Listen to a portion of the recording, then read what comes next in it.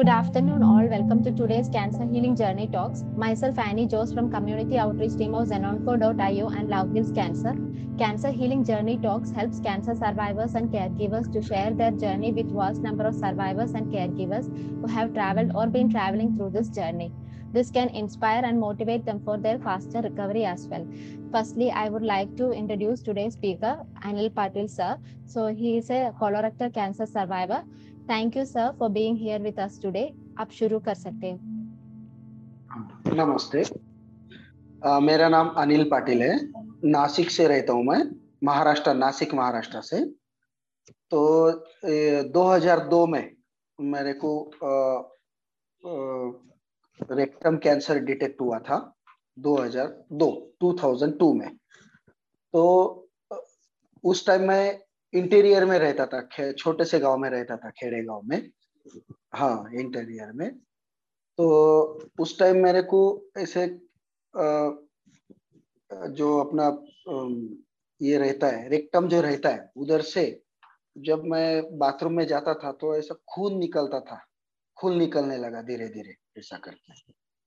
तो फिर मैं डॉक्टर के पास गया, उधर ही धुलिया करके हमारा डिस्ट्रिक्ट का प्लेस है, उधर गया मैं। तो डॉक्टर बोले ये फिशर है बोले तुम्हारा, ऐसा फिशर बोल के उन्होंने 15 दिन का मेरे को ट्रीटमेंट दिया। वो लिया तो भी फिर मेरे को वो जो खून बहता था वो कम नहीं हुआ, निकलता ही था जब मैं बाथरूम को जाता था जब। तो फिर मैं नासिक, जब जो अभी मैं रह रहा हूँ नासिक में, वहां आया फिर मैं। और नासिक को डॉक्टर एक गैस्ट्रो सर्जन है रमेश पाटिल करके, फिर उनको मैंने दिखाया। तो उन्होंने कोलिनोस्कोपी किया मेरा। ये ऐसा ही चलेगा ना बराबर मैडम? ऐसे हाँ। तो हाँ, तो कोलिनोस्कोपी किया। फिर उसमें डिटेक्ट हुआ कि उन्होंने बोला कि ये तुम्हारा फिशर वगैरह नहीं है, तो ये तुम्हारा रेक्टम में ऐसा ये छोटी सी एक कैंसर की गांठ है ऐसा करके। तो फिर सब मेरा शादी को खाली 3 साल हुआ था, जब 3-4 साल ज्यादा से। और मेरा जो बच्चा है वो 2 ही महीने का था, 2 मंथ्स, जब ये मेरे को डिटेक्ट हुआ था। तो फिर घर में जो सब लोग है, फैमिली के पूरे, मेरे वाइफ, मेरे माता पिता, भाई, ये सब रिलेटिव जो है, वो फिर चिंता करने लगे कि अभी क्या होगा इसका ऐसा करके। क्योंकि कैंसर बोले तो समाज में उसके बारे में ऐसा एक भ्रम है कि कैंसर हुआ तो आदमी जिंदा नहीं रहता है ऐसा करके। तो सब घबर गए। फिर और डॉक्टर रमेश पाटिल ने एक ऐसे सिमिलर पेशेंट जो उनके ऑब्जर्वेशन में था, वो डॉक्टर ही था, नासिक में अच्छा डॉक्टर MS डॉक्टर था, डॉक्टर कवड़े पाटिल करके। तो उनका 2 महीने पहले मेरे से पहले डिटेक्ट हुआ था, खुद डॉक्टर थे वो उनका। तो फिर बोले तुम ऐसा करो, इनको लेके जाओ। क्योंकि मेरे को रमेश पाटिल जो डॉक्टर है, उन्होंने मेरे को नहीं बोला कुछ, मेरे को बाहर बैठा दिया। और मेरे जो भाई वगैरह रिलेटिव थे, उनको अंदर लेके उनको सब बोला उन्होंने कि इनको क्या क्या बीमारी है ऐसा करके।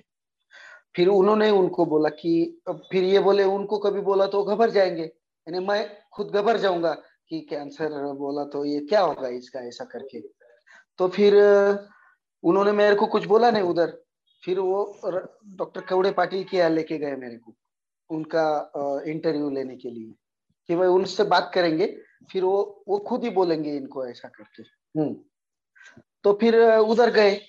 तो उधर जाने के बाद पहले वो अंदर गए, मेरे भाई वगैरह जो डॉक्टर थे गांव के मेरे साथ में, वो अंदर गए, वो डॉक्टर से बात किया। फिर वो डॉक्टर कवड़े पाटिल जो थे, उन्होंने कोलोस्टॉमी किया था 1-1.5 महीना पहले।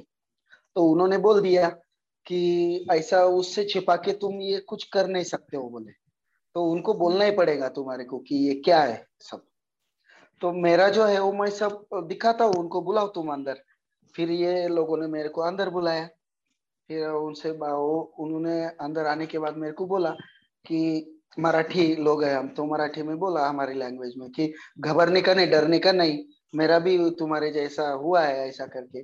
तो जो ऐसा ये गांठ रहता है ऐसा वैसा, जब नया था मैं, अपने को कुछ मालूम नहीं रहता क्या रहता है ये। फिर उन्होंने खुद का जो कोलोस्टॉमी किया था, फिर उन्होंने डॉक्टर का नाम बोला मेरे को, लीलावती हॉस्पिटल जो है मुंबई में, उधर डॉक्टर जगन्नाथ करके। तो वो जगन्नाथ सर जो है वो अच्छे है बोले, इसमें मास्टर है, तो उनके पास तुम सर्जरी मैंने किया है, तुम्हारे को भी इकोनॉमिकली परवड़ता होगा तो तुम उधर करो बोले।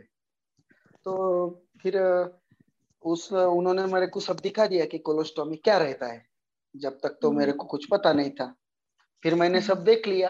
फिर ये लोग मेरे जो साथ में जो रिश्तेदार थे वो डर गए कि ये अभी क्या क्या करेंगे क्या नहीं, ऐसा कि मेरी उम्र खाली 28 था, जब 28 ईयर्स। तो फिर मैं उसके साथ सामने बोला कि ठीक है, अभी जो अपने साथ सामने जो भी संकट है तो उसको तो फेस करना ही है अपने को, भगवान ने जो दिया है उसको फेस करेंगे। वैसा कुछ ठीक है, जो इन्होंने किया है वैसा करेंगे अपन, ऐसा मैंने उनको बोला। फिर ठीक है बोले, फिर पिताजी को बोला। हमारी परिस्थिति ऐसी नहीं थी कि हम लीलावती में जाके सर्जरी करवा सके ऐसा करके, क्योंकि लीलावती में खर्चा बहुत ज्यादा लगता है। तो बाकी बोले चलो इधर नासिक में कर लेंगे, बाकी बोले धुलिया में करेंगे ऐसा करके। लेकिन मेरे जो पिताजी थे उन्होंने बोला कि नहीं, मैं भले मेरी खेती बेच दूंगा लेकिन मेरे बच्चे को जो अच्छा ट्रीटमेंट है वो देने का मेरा इरादा है। तो उन्होंने वैसा गांव तरफ जो हमारा खेत था वो बेचा, और वो पैसे लेके मेरे को ट्रीटमेंट उन्होंने बम्बई में दिया है, लीलावती में। ठीक। तो वही डॉक्टर के पास हम गए, उधर फिर सर्जरी किया। फिर कोलोस्टॉमी एकदम सक्सेसफुल हुआ उधर। लेकिन नया नया आदमी को ऐसा एक नया सा लगता है, सब सब चेंज हो जाता है उसमें, अपना जो सिस्टम रहता है वो टोटली चेंज हो जाता है। तो नया नया मेरे को ऐसा एक अलग सा लग रहा था। पहले 1-2 महीने तो बहुत थोड़ा टेंशन में आ गया था मैं। लेकिन धीरे धीरे फिर मैंने सोचा कि चलो जो अभी है तो उसको तो फेस करना ही पड़ेगा। तो चलो, बच्चा भी 2-3 महीने का था, तो चलो बीवी है बच्चा है उसके लिए अपन करेंगे, चलो फेस करेंगे जो है। तो आखिर तो भगवान के हाथ में ही होता है, अपन तो खाली उसको डिफाइन करेंगे, उसका विरोध करेंगे, अपन जो अच्छा जीने का प्रयास करेंगे ऐसा करके। फिर उससे मेरा चालू हो गया फिर काम, धीरे धीरे मेरे को आदत सा हो गया फिर वो बैग लगाना।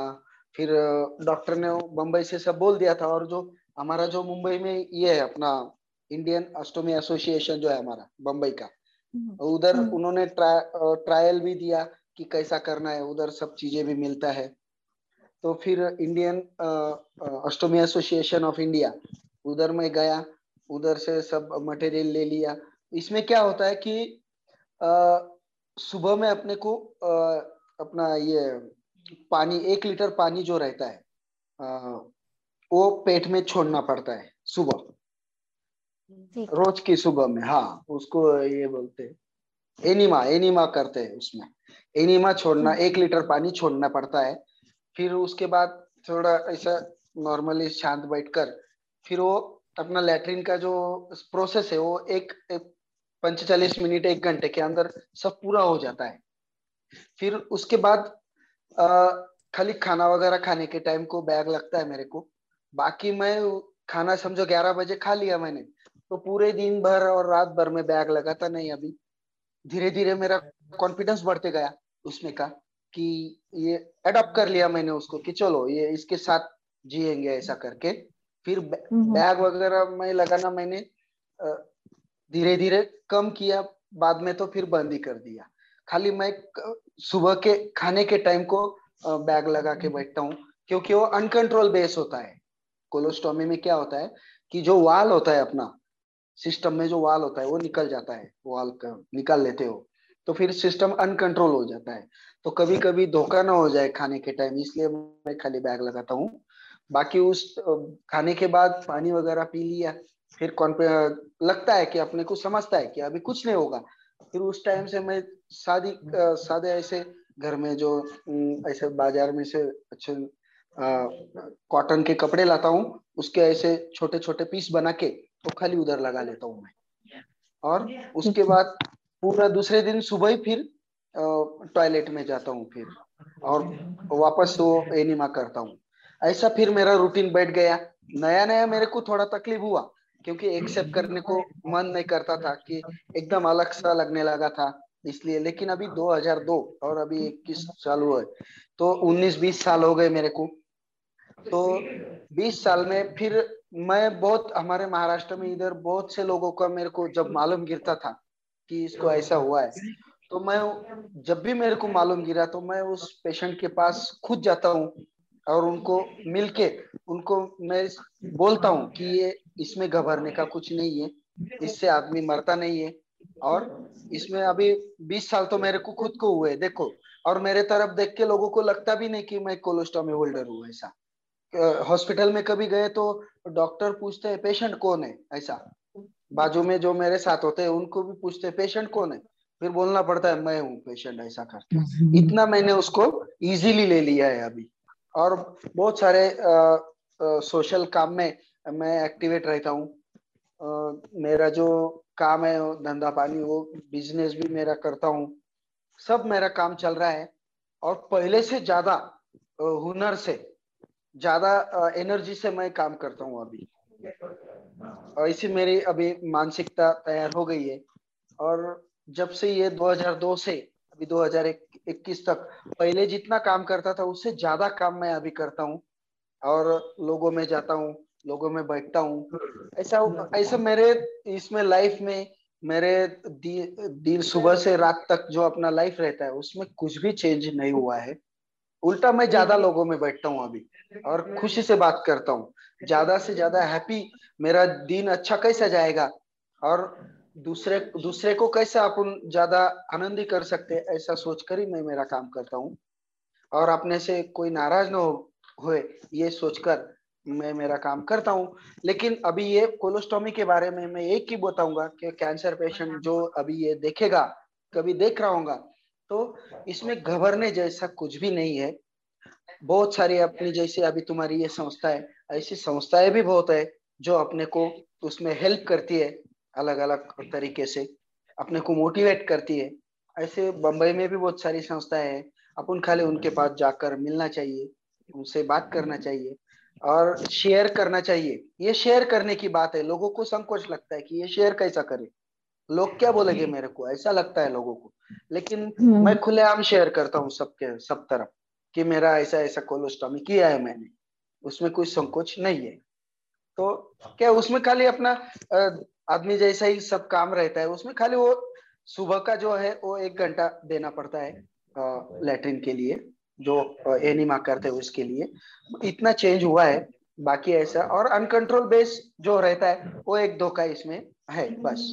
बाकी कुछ भी, लेकिन कॉन्फिडेंस कभी रहा खुद में तो आदमी इसको डिफाइन करता है और उस पे विक्ट्री मिला सकता है। तो अभी तो मैं कुछ भी रहा तो बम्बई में जाता हूँ, नासिक में एक डॉक्टर है उनको मिलता हूँ, कुछ थोड़ा बहुत कभी रहा कुछ तो, नहीं तो ज्यादा कभी लगा तो बम्बई में जाते डॉक्टर जगन्नाथ सर जो है जिन्होंने सर्जरी किया है उनसे बात करता हूँ, और उससे मेरा समाधान हो जाता है। लेकिन मन में ऐसा रखता नहीं कि मेरे को कुछ हुआ है ऐसा। तो मैं सबको यही विनंती है मेरी कि ऐसा मन में मत रखो कुछ। अपना अपन इधर जो लोग हैं उनसे अलग है ऐसा समझना नहीं है, अपन उनसे अच्छे ऐसा समझकर अपन ने चलना चाहिए।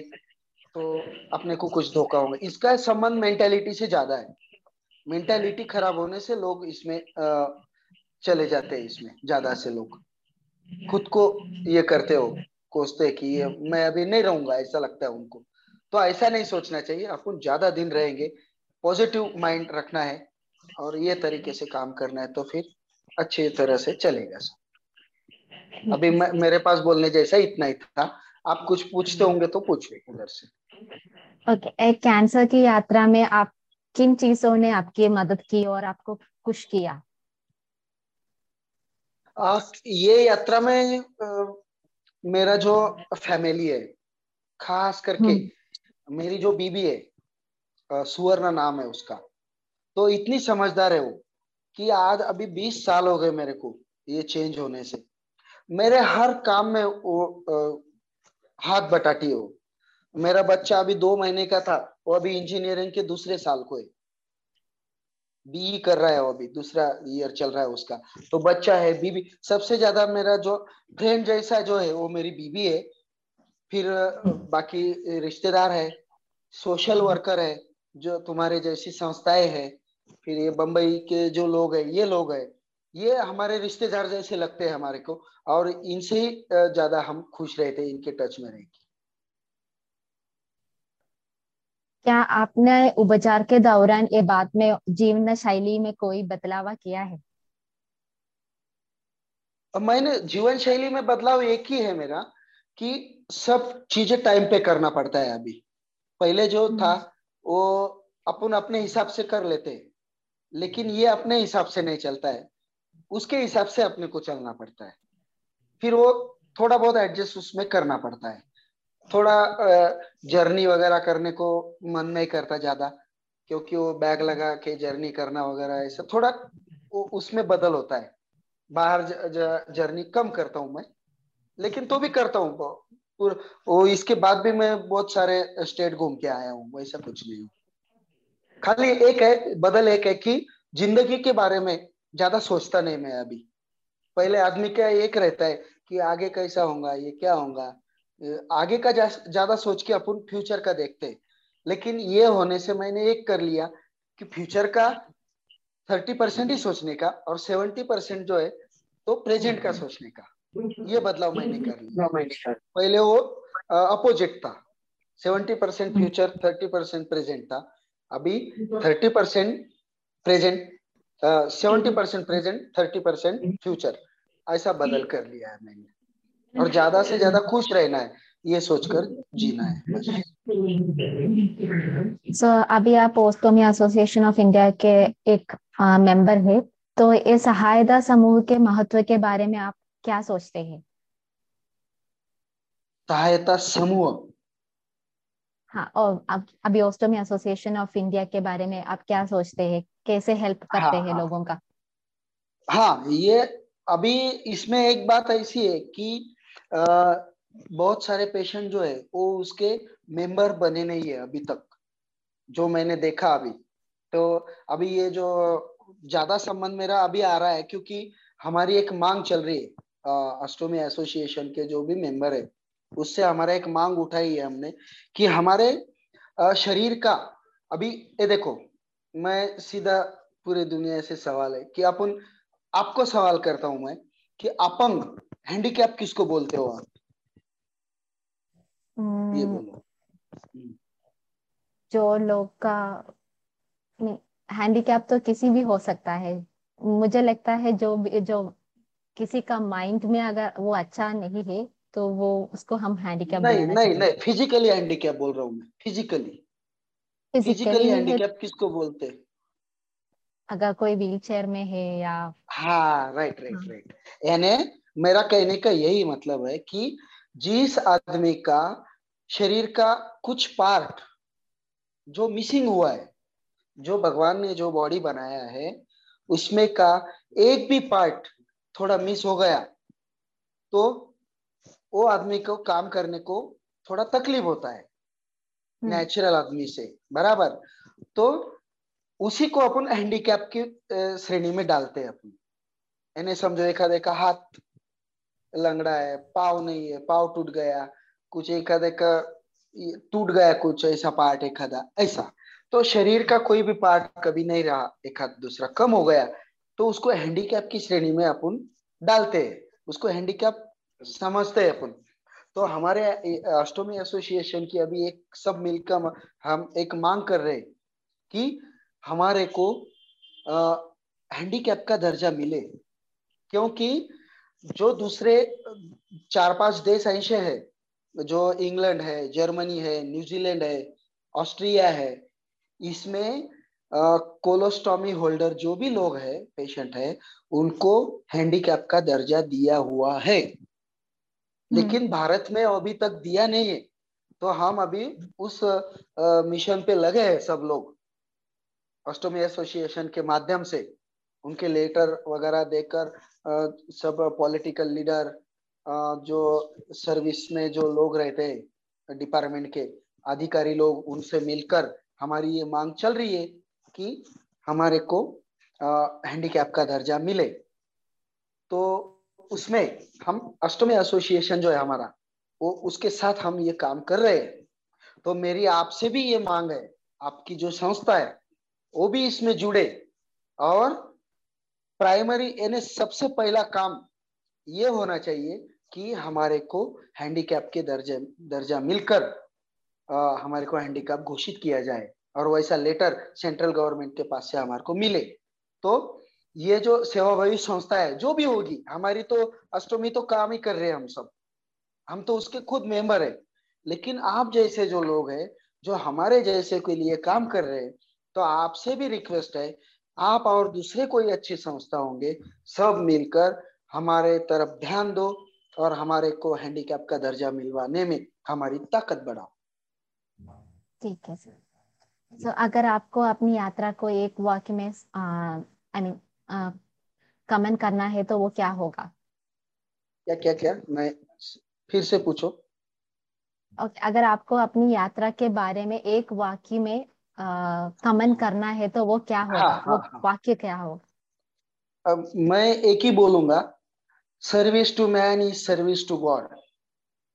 हम्म, आदमी की सेवा ही ईश्वर की सेवा है। ये व्रत मन में रखकर काम करो, भगवान अपना सब सीधा ठीक से चलाता है। और हर आदमी ने ये सोचकर ही काम करना चाहिए, और हमारे जैसे न तो वही सोचना चाहिए, और मन में उम्मीद रखकर जीना चाहिए। ये ऐसा नाम सुनकर कैंसर है, घबर जाना है, और वो घबरने में ही उसने वो सब उसके डर से ही मर जाना है, ऐसा नहीं करना है। अपने को लड़ना है। ये यही बोलूंगा मैं तो सबको। थैंक यू अनिल जी, वो आपका वैल्यूबल टाइम के लिए। I am sure this session really motivates people out there who have travelled और been travelling through cancer. So it was lovely having you here today. Once again, thank you so much. Thank you ma'am, thank you.